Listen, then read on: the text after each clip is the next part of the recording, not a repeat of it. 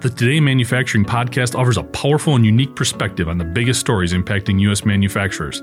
Anna Wells, David Manti, and Jeff Ranke apply their experience as editors of industry-leading brands Manufacturing.net and Industrial Equipment News in providing in-depth analysis of the latest headlines. Their insight, along with a mix of humor and human interest, makes Today in Manufacturing a go-to source. Keep pace with supply chain challenges, electric vehicle developments, labor struggles, robotics, and more by listening, downloading, and subscribing to the Today in Manufacturing podcast. Gigacasting is changing the automotive industry.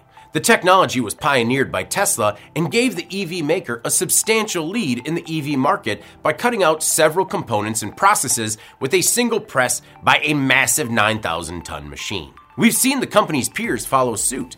Just last week, Volvo bought 2 new 9,000-ton presses, bigger than my childhood home, and Toyota seems a bit further behind, recently unveiling a prototype that can build a third of a car body in 3 minutes. Meanwhile, Tesla is die casting the entire underbody of an EV. Ford and Hyundai are also in the Giga game, but we hadn't heard much from GM until this week. According to Reuters, General Motors just bought Tooling and Equipment International, or TEI, a lesser-known company that was an important Tesla supplier. TEI is a sand casting specialist that pushed forward the design and development of Tesla's gigacasting molds and solidified the automaker's position at the head of the EV market. According to Reuters, it's TEI's technology that allows Tesla to cast increasingly complex parts. Now, as Tesla is toying with the prospect of a low-cost $25,000 EV, GM could make a significant leap forward not just in gigacasting, but in more efficient production.